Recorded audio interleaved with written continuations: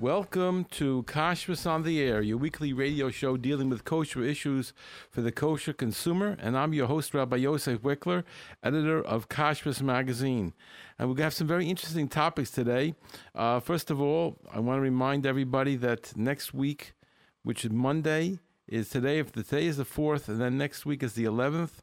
And 7-Eleven is a magic day in the world, because the 7-Eleven stores are giving away free Slurpees. So the big savings at a few dollars, whatever it is attracting thousands and thousands of people, including all kinds of busloads of yeshiva boys and yeshiva girls. And there's absolutely no hashkacha on the stores whatsoever. So for that reason, somebody came to me, gave me an idea that we should do something for the tzibur. And so I got some volunteers, and we're going to man one of the 7-Elevens, which is the 7-Eleven on Avenue M. There's no money involved. Nobody pays us. We're not asking for anything. But we're going to be able to supervise that at least that the time we're there, which will be from 11 till 2 on next Monday. So if you have a chance, drop by, say hello. I won't be there necessarily, but I'll be there for a short time. And the people who are taking over will be watching. That's just from 11 till 2 at the 7-Eleven on Avenue M and a corner of East 17th Street. And we're going to be just in charge of the one thing, the Slurpees. We're not looking at anything else in the store. I have to admit that I was in there because I had to speak to the people who are running the store, and they have right there an ethical kosher certification on some baked goods. And of course, people think, ethical kosher. It's kosher and it's ethical also. Sounds very exciting. The only thing is that the rabbi is a conservative rabbi. He doesn't tell you that. He sounds like he's a frum rabbi. And you could see that sign over there, and probably a lot of people in Nichshul on that. Now, I was very excited, very, very excited. I'm going to talk a little bit about last week's show also. And if you want to call in, you can call in about 10 minutes. Maybe we'll take calls. I was very excited as a result of last week's show at the number of people who took what we were talking about to heart, and they are on top of their own situations regarding the insect infestation.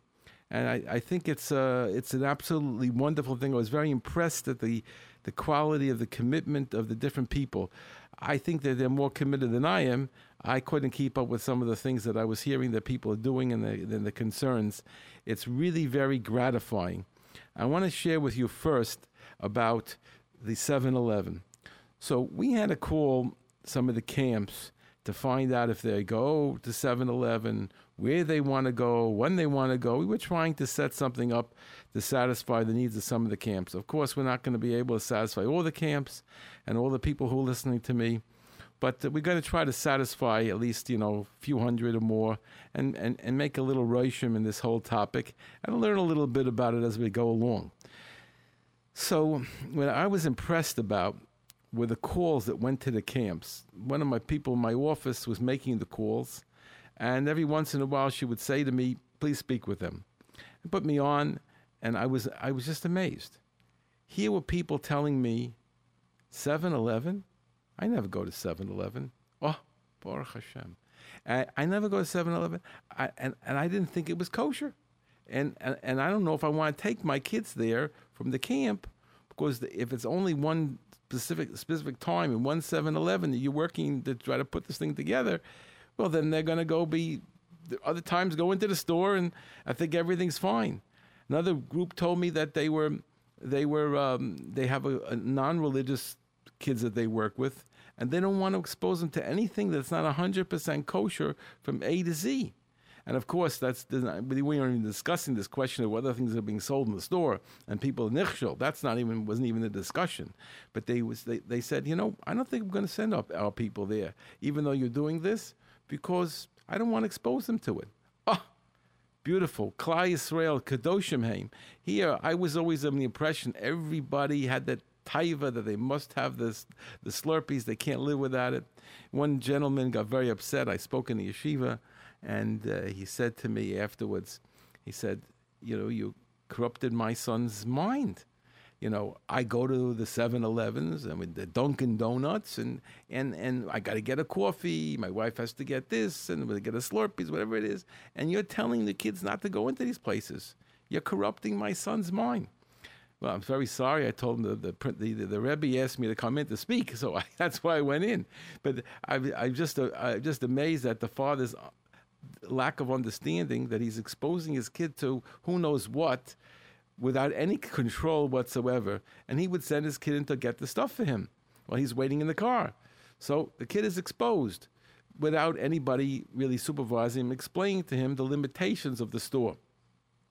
So some people, Baruch Hashem, will not be coming to the 7-Eleven, even the one in Avenue M, and they will not get their Slurpees. Baruch Hashem, I'm very excited about that. But the people who want to take advantage, God willing, will be able to take care of it. And if you don't see anybody there, either myself or one of the people who are working with me is standing around there, maybe with a flyer or something, then we're not there. If we run into a problem, then we're going to just have to walk away. I can't put a sign up saying this is not kosher, but we won't be there.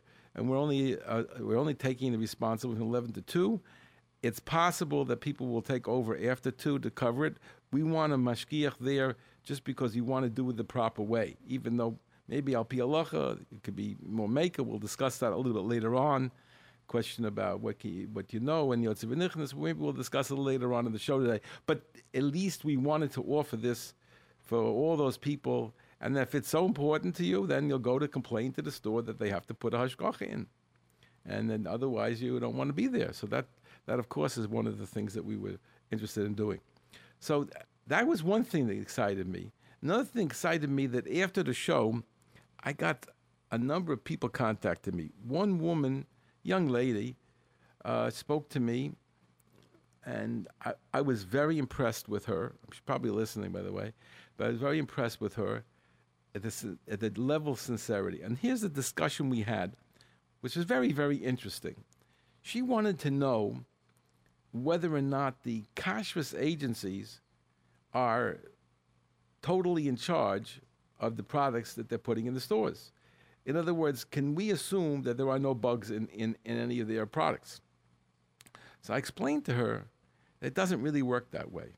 First of all, we come to something like, I don't know, whatever, let's say, for example, dried fruit and nuts. They tend to have insects in them.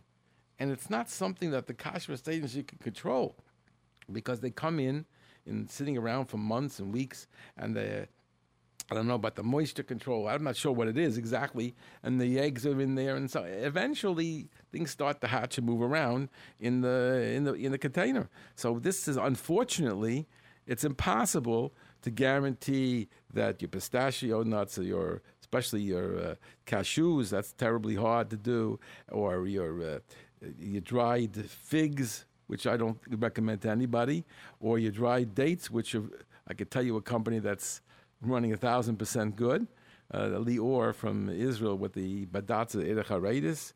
I don't think I ever saw an insect in them, although I've seen them in the other ones. But that badatz, I don't know what they do there. It must be some kind of treatment or checking. I don't know what they do, but I've never seen an insect inside. Man, how many you check? It's just it's really a very, very high quality product. Anyway, so there's these different dried fruits. You're going to have insects in them. It has to be. It's not the kashrus agency's fault. It's the nature. You can't really change that. So then what do they take responsibility for? They take responsibility. Let's say they take a difficult product like the berries, or something else which is difficult, broccoli. They take these products, they work very hard to make sure there are no insects in there. Do they do a good job? That depends. If you're happy with this agency or that agency, I can't talk now about which ones to take, but I can say that the ones who are doing a good job do a lot of work to guarantee that they're doing a good job. And that is certainly what they're taking responsibility for.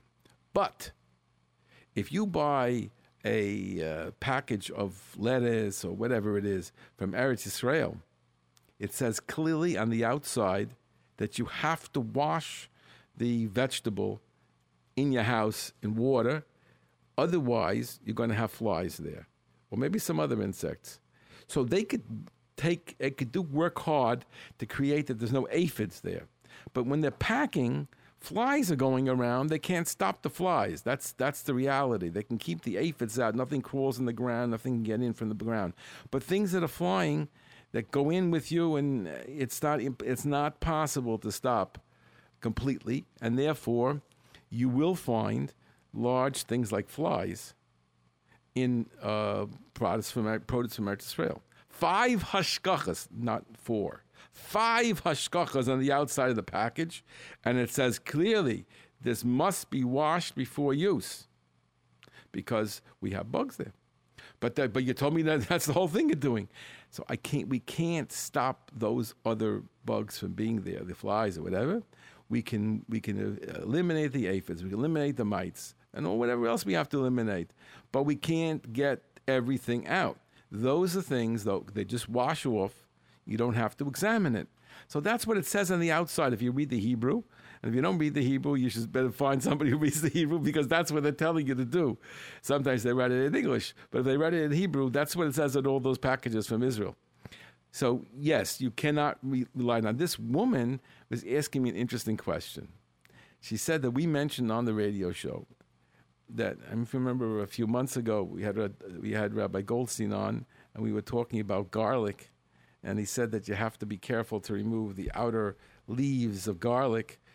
The cloves are not a problem, but the outer leaves have insects in them, those brownish leaves, and they have to be removed, and you have to do it in a delicate way so that no little mites fall into whatever you're working on. So we had a situation where they were putting whole garlic in the making of the pickles. So when you put the whole garlic in, then you're getting insects. And also, I've seen in many of these, they have dill, and dill is infested for sure. And I don't believe anybody could properly clean up those dills, and they're not using specially grown dill. So they're putting dill in there. There are insects in it. So there are insects floating around the liquid. So we talked then about washing off the pickle. It takes 1 second, not 2 seconds, 1 second, 1 little second under the water. If there be anything remaining, I don't know if anything does remain, but even if it would, it'll come off. It's a chumrah, and I don't think it's the end of the world. And if somebody serves you regular pickles and never washed it, I don't think you have to be too concerned. But it's a nice little heater to concern yourself with. So this woman, young woman, asked me a question. She said, but the hashkachas on the outside, don't they take responsibility that the garlic is clean and the dill is clean? Because people use the pickle juice as like a flavoring in a salad. I didn't know people do that. I don't think it's such a hot idea, but whatever it is, if that's what people do. So I told her that you have to contact the kashrus agency and ask them that question, because that's a kind of question that doesn't go naturally along with the question of how they treat everything else. This is a sort of a judgment call on the part of the hashgacha, whether they would want to take the responsibility for that. I don't know. And I told her if she wants, she could get the mesh that they use to strain, try it a little bit and see if there's anything there. But I told her to call the kashrus agency and find out. But I was impressed by that. That was a very nice question. And she had a few more very impressive. Baruch Hashem, the people are listening, the people are learning, and the people are using it. Another guy came over to me today. It's after Mincha. And he grabbed a hold of me. He says, trying to get me. And he recognized me. So what did he want to know? He wanted to know about resinous glaze. So I don't know what everybody here listening today knows much about resinous glaze. So I'm going to share with you a little bit about resinous glaze, although I don't want to say anything conclusive. I'll tell you exactly what we do know about the resinous glaze. So now, whether you know it or not, a lot of your candies have shellac. It's called shellac. It's called resinous glaze. It's called confectioner's glaze, or it's called pure food glaze, natural glaze, confectioner's resin. All of these mean it comes from a lac bug. And that lac bug is a beetle that grows that we get from India, and they use this in making a product called shellac. It's the lac bug. What happens is the lac bug, this beetle, it produces from inside itself this shellac. That's why they take the word lac, shellac. So this shellac is a very good thing, gives a hard, shiny surface, and it's used in a lot of things. And this resinous glaze, the question is it kosher? Now, it comes from bugs, right? But so does honey come from bugs. And Rav Moshe Feinstein held that it's mutter to use a resinous glaze. And most of the hashgachas in America rely on this, using confectioner's glaze. They call it with shellac or all these types of resinous glaze. I mentioned the other names before, confectioner's glaze. There's different names they use for it. And it's on a lot of products I'll mention in a moment.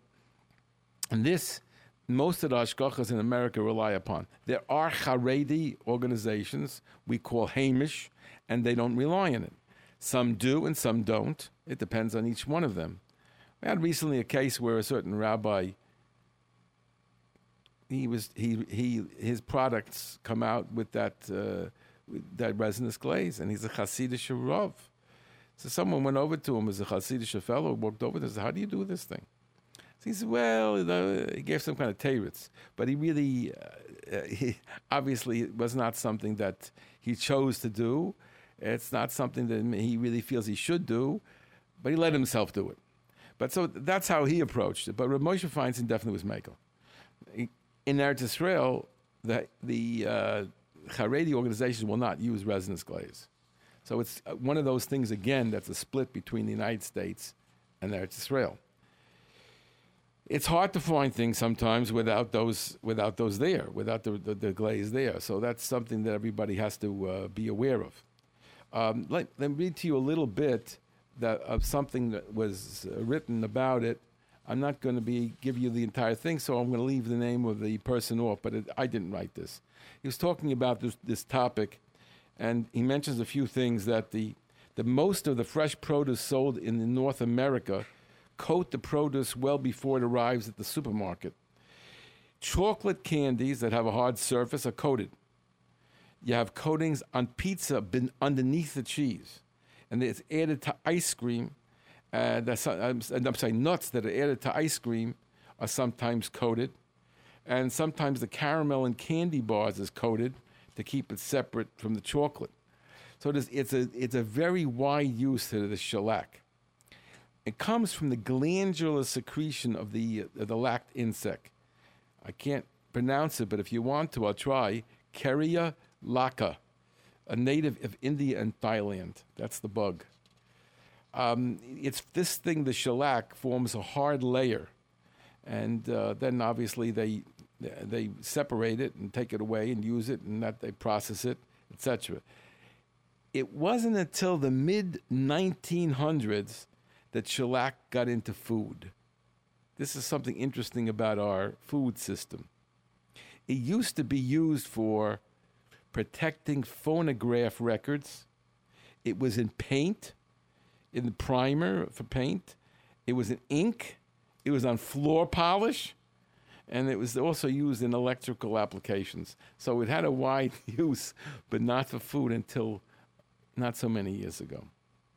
Now, there's a Gemara, if you want to look at the topic up, there's a Gemara in Bechoros, on Daf Hey and Beis, and on Daf Zayin and Aleph. That's the main place over there.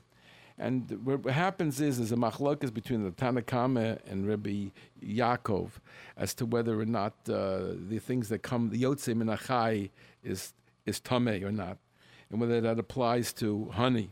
So it's a discussion, and I'm not going to go through it now. But the interesting thing is that Rav Moshe has 4 different heterim. The one that is most important is that he feels that the method of making this the lac makes the shellac is similar to honey. That's the main thing that he has. But he has 3 other heterim, and everybody has different approaches to it. As I said, in Eretz Yisrael, they didn't follow this. But almost all the hashgachas in America, except some of the Haredi organizations, Some of the Hamishes, some of them do not use this resinous glaze. So this fellow wants to try to be nizzer on it.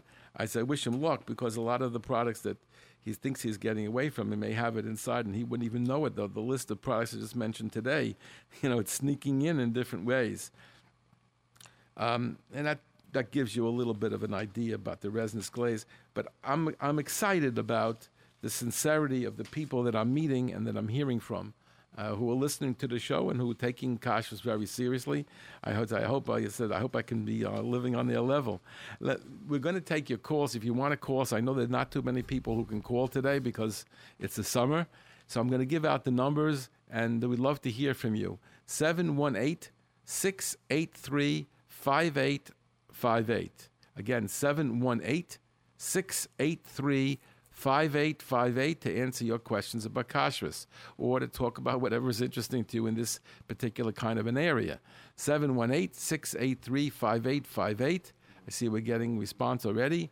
And you can text us at 347-927-8398, 347-927-8398. Okay, we have some callers. Let's begin. Hello, you're on the air. Can you help you? Do you hear me? Yes. Okay, I want to know about the sushi, the nori from the sushi. Is that a problem with bugs? You weren't listening last week. I'm very upset. You have to get the tape. You can go online and listen to it. You should definitely. Is it up online yet, Nisam? We have some problem with because the technician is on vacation. So right now. Oh. I happen to have a recording. Is that a problem? Even have a good action? One second, just 1 second. That was what we were talking about last week. Hold on 1 second. I don't want to make myself crazy about giving it out. I happen to have a tape, but let's hope we'll get it put up. That was a very important program last week. Yes, we mentioned last week Rabbi Vaya was here from Eretz Israel, and we were talking about nori, and he was of the opinion that you cannot get kosher nori today, guaranteed kosher nori. Now, of course, is it possible to get nori that's kosher? Of course, because it's a sheet. You can hold it up to a light. You can check it, but they're very, very difficult to find. So how do they have a hechsher?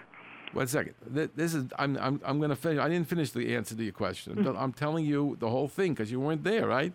Mm-hmm. So Rabbi Vaya was of the opinion that it's very hard to check, and that he is advising people not to use nori at the present time, and that's across the board.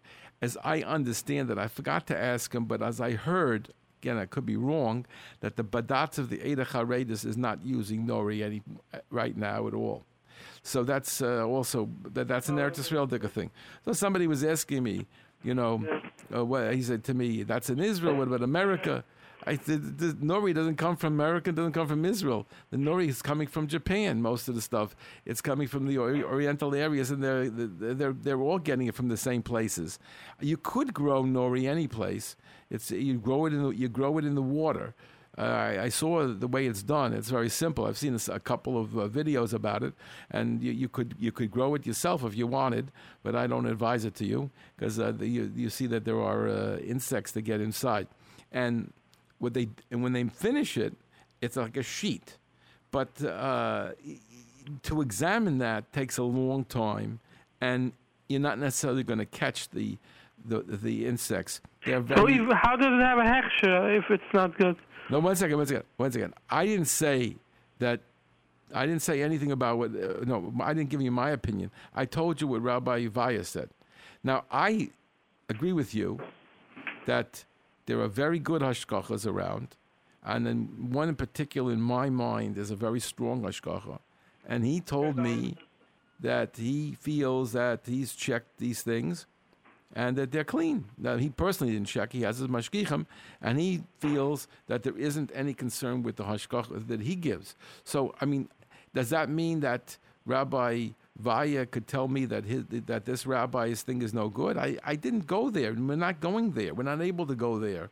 I mean, if they want to send over the 20 pounds to Israel and Rabbi Vaya will check it, then we'll get his opinion and their opinion. We don't have that. In most of the things, that's our problem. I've been talking about this for several years now. We need an independent kashrus laboratory that's servicing us, the community. It's going to cost $50,000 to $100,000 a year. I wanted to get that money. I don't have any way to do it. If you have somebody who wants to give it out, I'm not going to make the money. It's going to be voluntary on my side. It's just that we're going to be able to put together a proper team. Anyway, so since we don't know that, we can't answer those kind of questions because Rabbi Vaya is doing his work and he's making his general statement. And that other rabbi, for example, maybe there's several rabbis, but one in particular that I know, and he's claiming that he does a proper job, and we're eating all of his products. He's like one of the top people in the industry. So now, does this one know what that one knows? I don't know. I can't go there. You understand the problem? So we should need I didn't sushi. say that. I said to you, Rabbi Vaya says to avoid it. Even I if say it that has there an are extra. I said that there are legitimate, very strong kashrus agencies or rabbanim who stand behind some nori. And What's the name? I'm not giving it out on the radio. Okay. You have to. But I told everybody is the same thing. Call one of the kashrus agencies that you like. The ones you really like, the one you think is frum and uncareful, and they do everything good, right? Call that one up and say, "Are you using nori? And if so, which brand?" And then you could use that because I that's called already. They told me that they use. Don't mention the name. Don't mention the name. I'm not mentioning the name. They told me that it's good. I don't know. Wait, it's good. What do you mean it's good? All nori, every single company makes nori. Jewish goyim, the hashkacha, no hashkacha is all good. No, they said what they are giving the hechsher on is good. Right. So now they're saying, you spoke to somebody who gives hashkacha on nori, or somebody who uses the nori. We use the nori in a restaurant. So they're convinced that this kashrus agency is probably the same rabbi that I'm thinking about, that he does a very thorough job. And that's what they're relying on. Mm-hmm. So I'm not telling you they're wrong. I'm telling you that Rabbi Vaya sat here, right next to me, right over there, and he said to us that he doesn't advise using the nori. Now, we tried to say, aren't there some? And he didn't want to go there. Now, did he inspect from this person? I don't know, but I tried unsuccessfully to make a shidduch. Mm-hmm. I tried unsuccessfully to make a shidduch that rabbi that I'm thinking of should send his nori to Rabbi Vaya and hassle it out.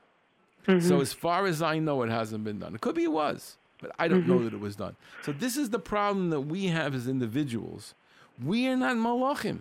We know, and we have no nevuah. So we don't know how to deal with it. So this is where we have to develop an attitude. The attitude is how we want to establish our homes. Do we want to be, machim up to this level? Do we want to say, look, these are all good kashrus agencies, and if they did anything wrong, let them get the chet and shemayim. We used to say, let them burn. But but some people will say, it's a all the hechshayim never took out the hechsher, even if they knew that it was not good. I didn't hear what you're saying. Other hechshayim, nobody canceled their hechshayim because of the nori. Cancel the hechsherim? I don't know what you mean cancel the hechsherim. No, I can make sushi without nori. I can make sushi without nori. There are other things that are being commonly used in the field today. They have some from soy and rice and things, and people do it without any nori. So, I don't have to close my sushi store because of this. Just like right now, if you read in the papers in the FJJ, they stopped using a lot of the lettuce in Flatbush. Because there were problems. Doesn't mean that we're closing the stores and we're not serving anything at all. It doesn't mean that we're not serving lettuce. We're getting lettuce from certain places that are very reliable. So yes, we do have to adjust. What does it do for us? I can't help you directly because everybody's going to decide how careful they want to be. That's all. Okay. I'm sorry I can't do more for you because I wish I could do it. I wish I would. Okay. I wish I would have the answer for you. Thank you very much for calling. Okay, you're on Kashrus on the air. Can we help you? Yes. Hi. I also missed the program yesterday. This rabbi that you were talking about, Rabbi what was the name that he was Rabbi on Vaya. Rabbi Vaya program? Rabbi Vaya put out the book. Yeah, where is he? Which kashrus agency is he from? No. Rabbi Vaya, Rabbi Moshe Vaya, has been teaching about insect infestation for 40-something years. He's not related to any specific agency. He's not. That's better. Because it becomes less political. Because even kashrus agencies have politics in them. So that's good. He's the only independent person in the entire field in Israel, and he's a leader across the world. And he has the book. You can buy it in the store. It's called Bedikas Hamazon. It's in English. And he discusses the differences between he has their listing all the different foods with pictures and descriptions of how to prepare them. And he has over there, it says, this is for Israel, this is for America, this is for Europe. He has a different color, a little symbol there that shows this is an Israel issue, this is an American issue, this is all over the place. And it's very simple to use the book. It's all in English. So I think this issue, like this small example, reminds us the story that we had with the mansi, with the chicken, and all that nothing good came out of it. That we need a central one organization or one authority on top of every other hashgacha that could make a ruling that this is a no, this is a yes.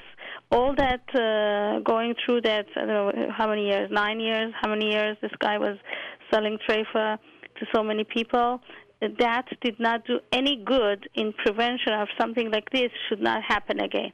Because every agency has every hashgacha agency have their own opinion and their own rabbanim, and one could say is good, one could say no, and then there is nobody to come and say that if it's not good and it's not good, it should be all over the papers and everybody should know and everybody should listen and follow. So there is nobody. There should be one central original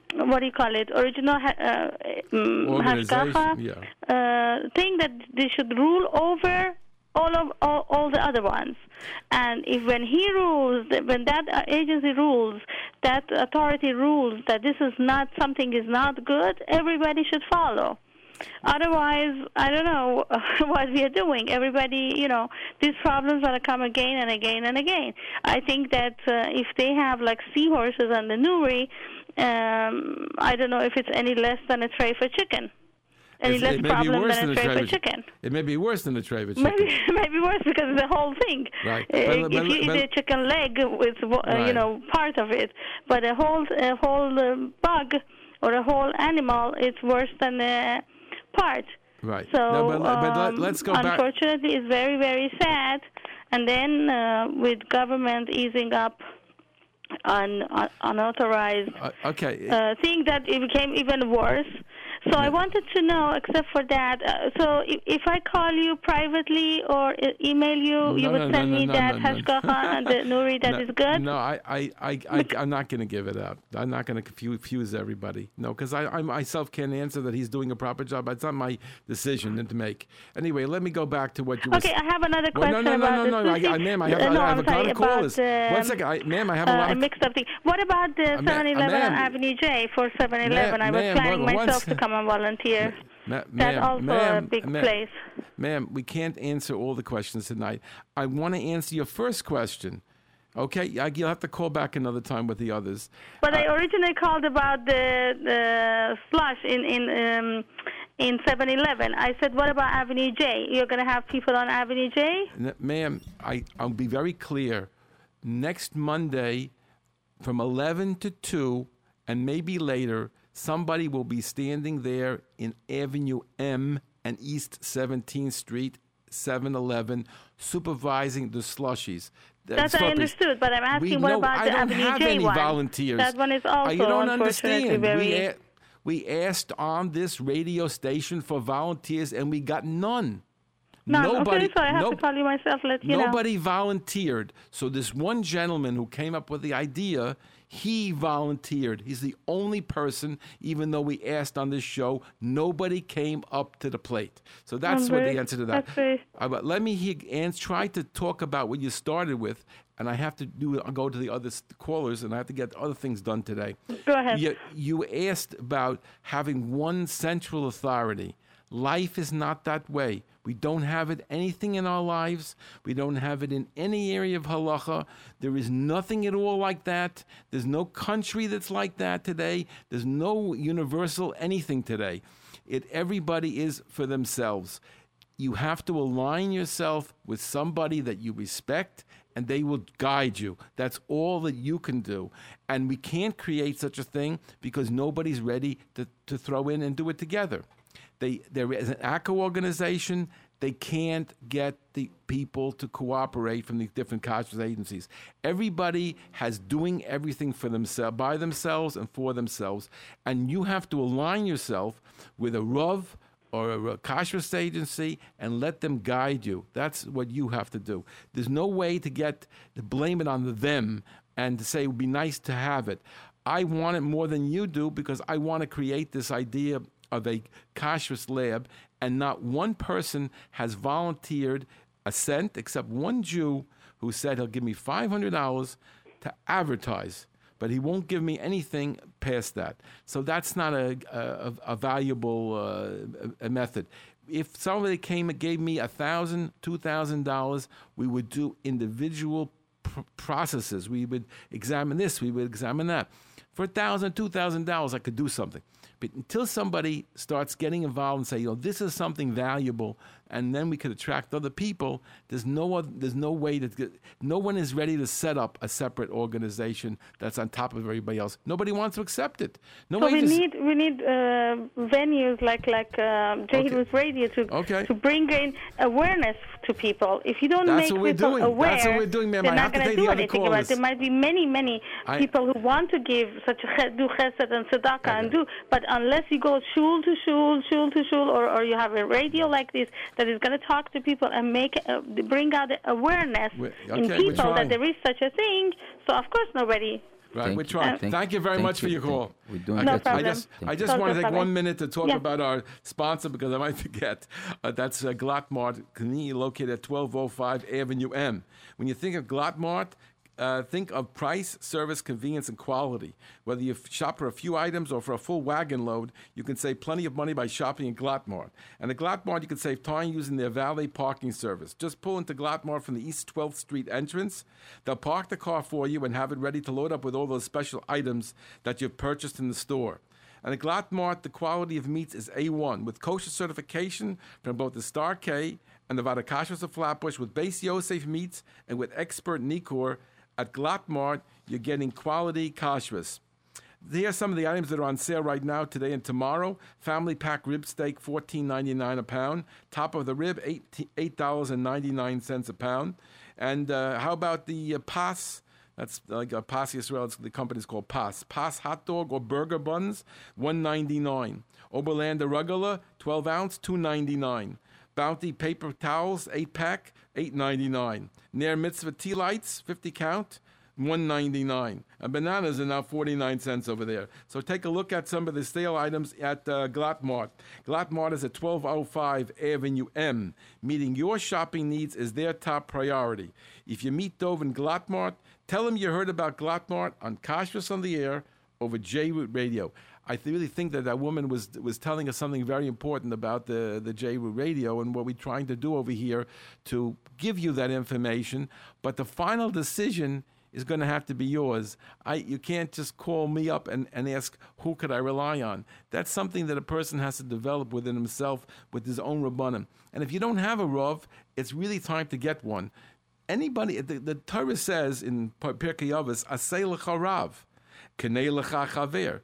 To get a friend, you have to do kinyonim. You have to do things for them. But Aseh lecha Rav, because everybody is ready to be your Rav. There's so many Rabbanim around. Just choose one. There's no problem. They're not going to say no to you. They'll be very happy that you're interested in following what they have to say. And you're going to learn a lot from them. Okay, next caller.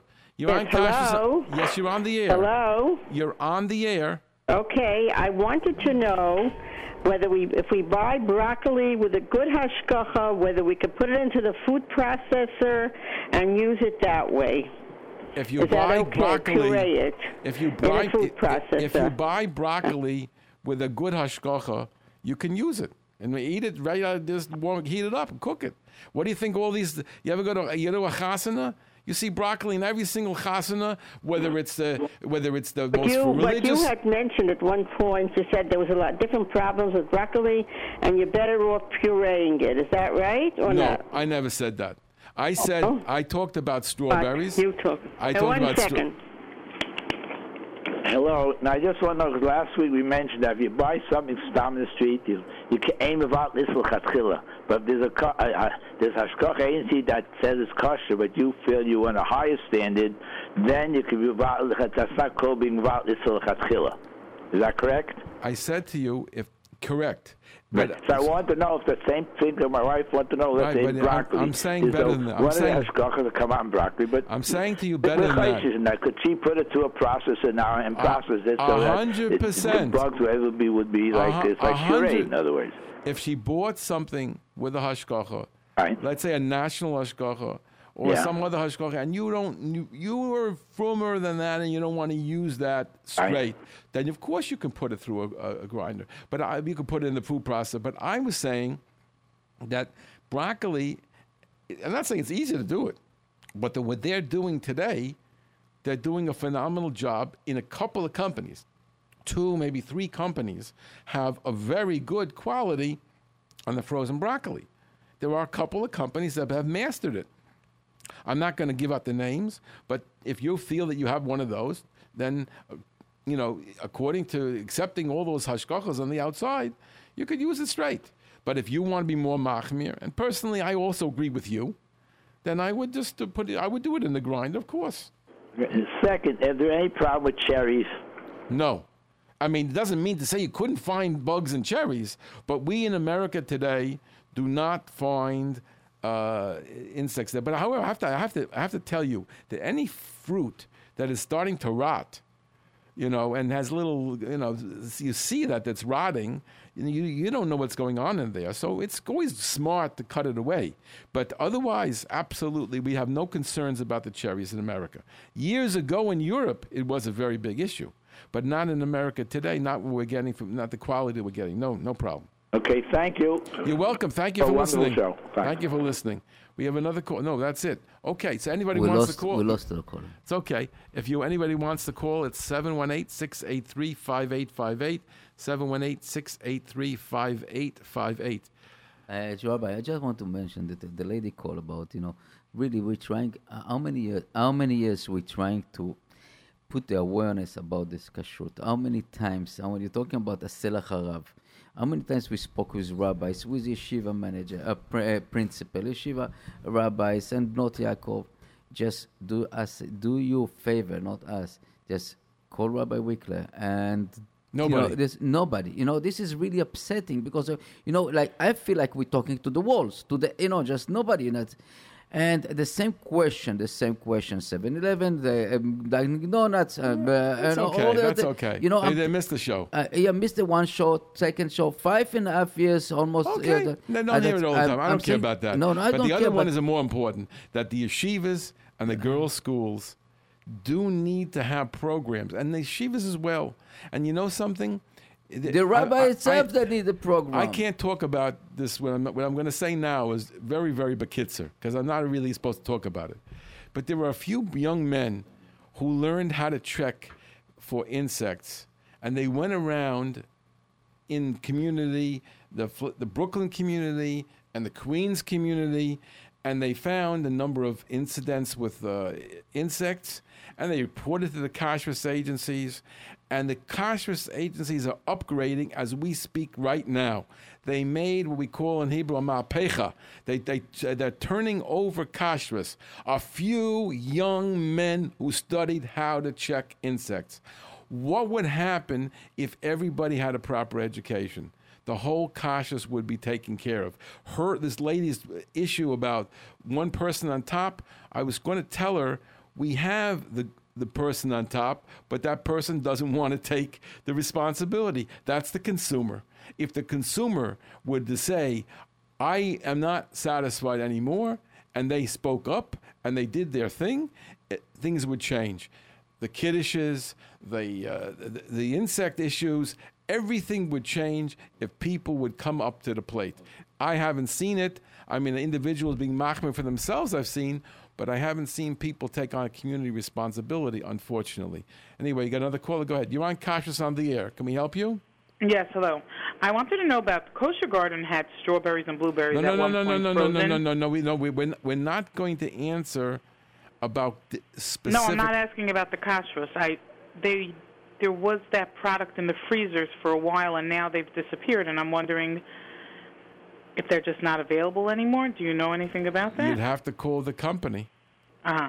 Okay. I don't know. I don't know how that works, why things are taken, I thought you had mentioned it when Rabbi Vaya was on. I thought that you had mentioned something about it, but I didn't hear it Yes, clearly. the gentleman who was here, Rabbi Goldstein, right. his name is on Kosher Gardens, as the Hashgacha.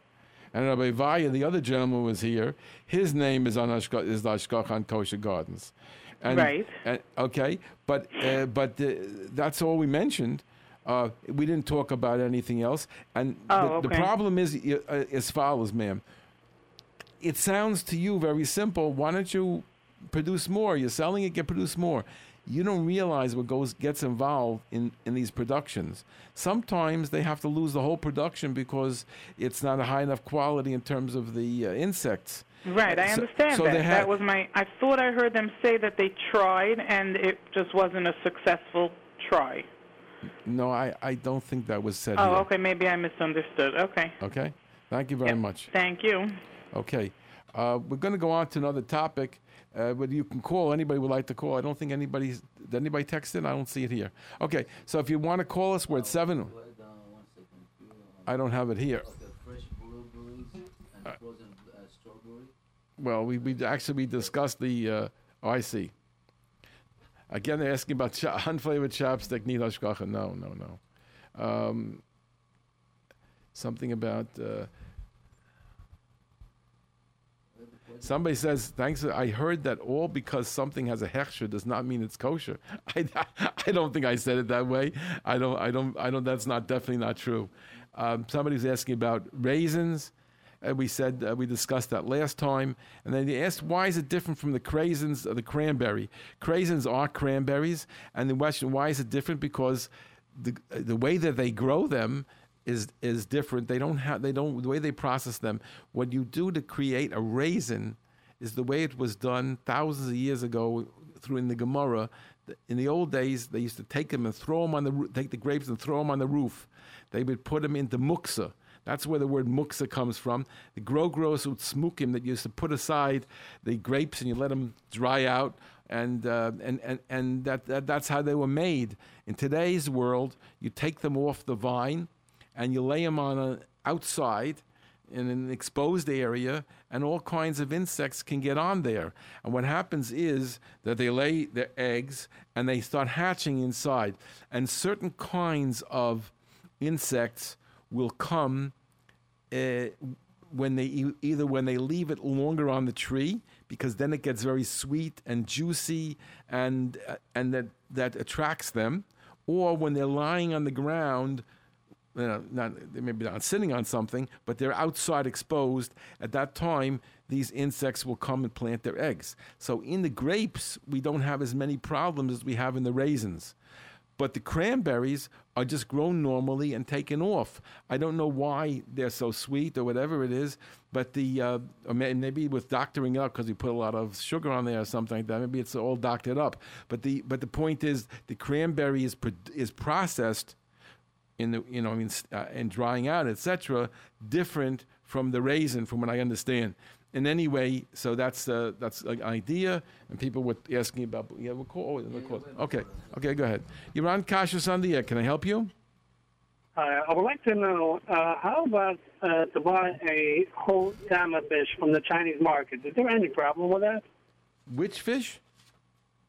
A whole salmon fish to buy in the Chinese market. No problem. If you mean you're going to clean it yourself, or they're going to clean it? I'm buying a whole fish. So you buy a whole fish. You can go fishing. You can buy a whole fish in the store. No problem whatsoever. We don't worry about the fact that maybe it was in salt water together with other fish. That's we're not going to worry about it so much. Remember, you also have that. We don't worry about that. If you happen to know that they did keep it together with the tray of fish together and etc. Okay, how is it possible to know? What? How is it possible to know if they kept it with a tray of fish? Again, the only way it could happen is if we have a number of treifa fish in salt water together with this fish, and they're all dead. So then we have a problem of salting it with it. Then we would have a problem that maybe there was some some taste that would go into the kosher fish. But that's not a common thing. Usually they're processing a lot of fish at the same time. They don't catch the salmon together with these other treifa fish. It's not normal. They don't keep it in salt water that much. The salt water is from the ocean. Basically, you're putting it in fresh water. It doesn't seem that that's going to be a real issue. But of course, the less processing, the better off you are. You're buying a whole fish, it's fine. Just cut it off, and you just have to train yourself. I mean, you have to know how to open it up properly and handle it. You slit the whole stomach from bottom to top, and just remove the inside guts, and then you're good to go. I mean, if you want to take the scales off, that's a little bit of a challenge, but go ahead. Well, you don't have to be cautious if that it wasn't together with the No, you don't have to be cautious for that. No. Okay, thank you. Call too. Okay, you're on Kashrus on the air. Can I help you? Yes, I had a question. I meant to ask you for a few years already. I wanted to ask you. Let's say you have a show, like a kashrus show, like you're having now, and you advertise a sponsor, and that sponsor has a very, when it comes to Tehillim, bugs, and and other different sheeters about that store. Does that mean that the person giving the show is like giving a hechsher of any sort on the store? Well, they're not paying me for hashgacha. I'm not giving hashgacha to Glattmart. Glattmart is first of all, they've been very good to us in the Kashrus magazine and personal friends. But they have two hashgachas. They don't need mine. And, the insects you're talking about, well, that's the responsibility of the hashgachas.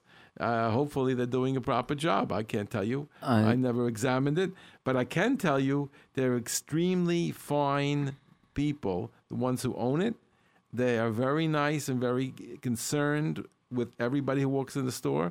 I've seen them service people in a very, very wonderful way, and I think that they're extraordinary people in general. I'm not a gay bedover because I close with them on a personal basis, but I'm telling you that. But I don't take any responsibility for the kashrus of these places. Can I say something? Yeah, go ahead. I said that we in JRoot Radio, we wouldn't put any sponsorship to a place that we don't check that it's kosher and as a proper ashgacha, and we know the persons behind the scene, because we, somehow we know quite a few restaurants, we know this, and many people approach us to have it. But if it's be Mechalel Shabbat, not we know the owner is not so from and all this, we're not going to give it away. Mm-hmm. It's not something that we have a lot of responsibility about it, to do it, to give the platform to people. We don't want to deceive nobody. And it's very important to all our listeners that if you hear something else, we checked it, and yes, and they have a proper hashgacha and proper ownership and mashgiach tmidi or something like this, and these premises. Right, but the question you're asking, I put to Rabbanim before I got involved in the magazine. When I got involved in the magazine, question of taking advertisements, and then about taking an advertisement on the radio show. I discussed it with Rabbanim, and I'm following the guidelines that they gave us. Okay? You made a favorite charav on this issue, you think? Well, I definitely did, and I was a little surprised with what my Rebbe said. Rav Asher Zimmerman Zatzal said regarding the ads, and I'll just tell you what they said, which was interesting. I don't know if you knew him, and if you did, I don't know if you knew him. You didn't know as well as I knew him. Rav Asher Zimmerman Zatzal was makpid on everything before anybody knew about it. He was makpid on Yoshan, he was makpid on Bishal Yisrael with all kinds of hidurim. He never had cereals in his house. He was definitely somebody who was machman, not machmir. He followed the halacha and he knew, he was very careful. Big Yerusha, very big Yerusha Mayim. And he told me, Rabbi Yosef, you can take advertisements for Chalav Stam. I said, what? He says, yeah, it's got a hashgacha. People need it. But, I wouldn't advise anybody to use Chalav Stam. But he told me that I have the right to take advertisements for Chalav Stam. I mean, over the years, we very rarely had a Chalav Stam. We had it most of the time not. But I'm saying that we try to avoid these because we want to be able to give the highest level. Well, like what Nisim is saying, we want to give the highest level to the person. But the arrangement of giving of an advertisement, whether it's on the radio or in the magazine, is not the same as giving hashgacha, and it's not the same as selling the product. Selling the product is already another level. This is a level before selling the product. Okay? Yeah, okay. Thank you for calling. Have a good night. Thank you. I just want to take a minute to mention another thing which is very interesting. If you don't know if everybody signed up for it, but you could sign up for it. It doesn't cost anything. You go to the OU.org, and they have an amazing thing, which they started in the name of Rabbi Belsky Zatzal. It's called OU Kosher Halacha Yomis. Every day you're getting a halacha. It's a fantastic little thing. Just go to the OU.org, sign up for OU Kosher Halacha Yomis. So today, I believe it was today, unless I'm maybe, it was a few days ago. They were talking about Basashin Nesalim and Ayin. And it seems that, listen to this, that Basashin Nesalim and Ayin, I was barbecuing hamburgers in my backyard and I went inside to prepare some side dishes. I left the hamburgers totally unattended in his backyard. I then remembered that I'm not supposed to do that. Can I still eat the hamburgers? So he says that in Chulin Daf Tzadi Hey Amud Beis, Aleph, I'm sorry. There's it's brought down by the Shal from Basashin Nesalim and Ayin, and it says that you have to be aware, even that maybe an animal took it, and he replaced it with this meat. They took the kosher meat and replaced it with the treifa meat. So the only way you're allowed to do it is if you can identify the meat. So they want to say that there's a problem now with hot dogs and hamburgers because hot dogs and hamburgers look all the same. I mean, you always have a tefiyas ayin. My hot dog, my hamburger came out of a package. It's hard to tell which ones that these are mine. I can't tell how I know they're mine. So it should be no problem. But the Ashkenazim follow the rule that if you left it in one place and it's still there, that's good enough of a siman, especially for the backyard. But the Sfardim, they say, are not that way. For the Sfardim, they hold like Rav.